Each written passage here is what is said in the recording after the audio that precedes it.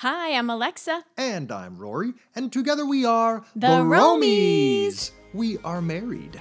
To each other. Right. We are a touring musical duo. And our music has taken us to all kinds of places all around the world and keeps us always on the go. So we hope you enjoy our stories and adventures while running around working to keep all your plates spinning. And we hope to facilitate your busy lifestyle and feed your inner travel bug. Mm-hmm. Speed. We hope you are enjoying the outdoors with us today. We're sitting outside, so we have sounds of nature coming and going here and there. Yes, it's lovely. Yes, and I was talking with our manager the other day, Rory. You weren't on the call. His name's not Rory. No, you are. But he was saying how he likes to hear good news. So we got this good news email from United Airlines, and I thought I would pass along some of the info because I thought it was really fun and applicable.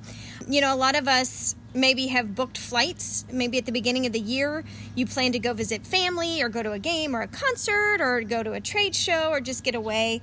And, you know, obviously all of that had to change. So in our previous episode, we talked about how airlines are obligated.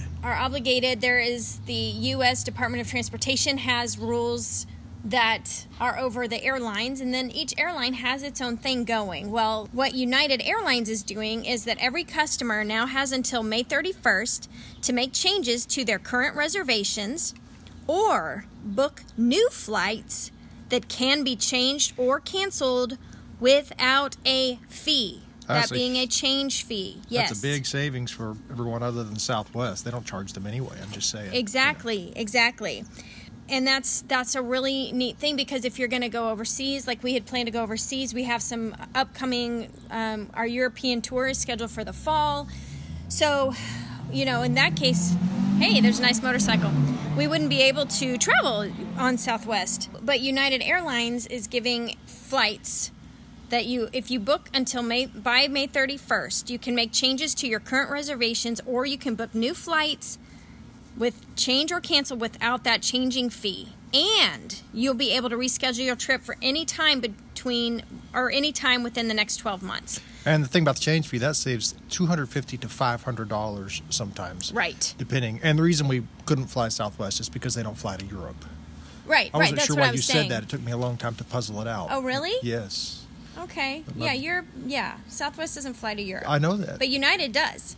So that's just good news, because it also helps you move forward with travel plans and without the anxiety. Like, go ahead and book that trip. Go ahead and make plans. No, we don't know everything going on. Yes, we still need to be cautious, but there's some flexibility now that the airlines are providing. And I know United isn't the only one, but just some things that they're doing. So when you do fly, not only are they doing their normal safety procedures, but they are boarding fewer customers at a time. Your experience in the airport and in their lines are going to be a lot, very well planned out and orchestrated. And this was so fun. This is my favorite good news. They are automatically blocking middle seats. Yay! Sweet. Like, who wants a middle seat, right? Unless you can cuddle next to your little lovey, but I'm okay to have distance from you on a flight. That's your fine. lovey still doesn't mind that seat in the middle being empty. Exactly. There's that motorcycle again. We were smart to record outside. So United Airlines is automatically blocking middle seats. Yay! So you're gonna get a good seat. And they fumigate. Most airlines will fumigate planes at night or at certain times. And that's cool. Yeah. Now back to what United is telling us. So they are automatically blocking those middle seats. They are requiring all of their employees on board, including their flight attendants, to wear masks.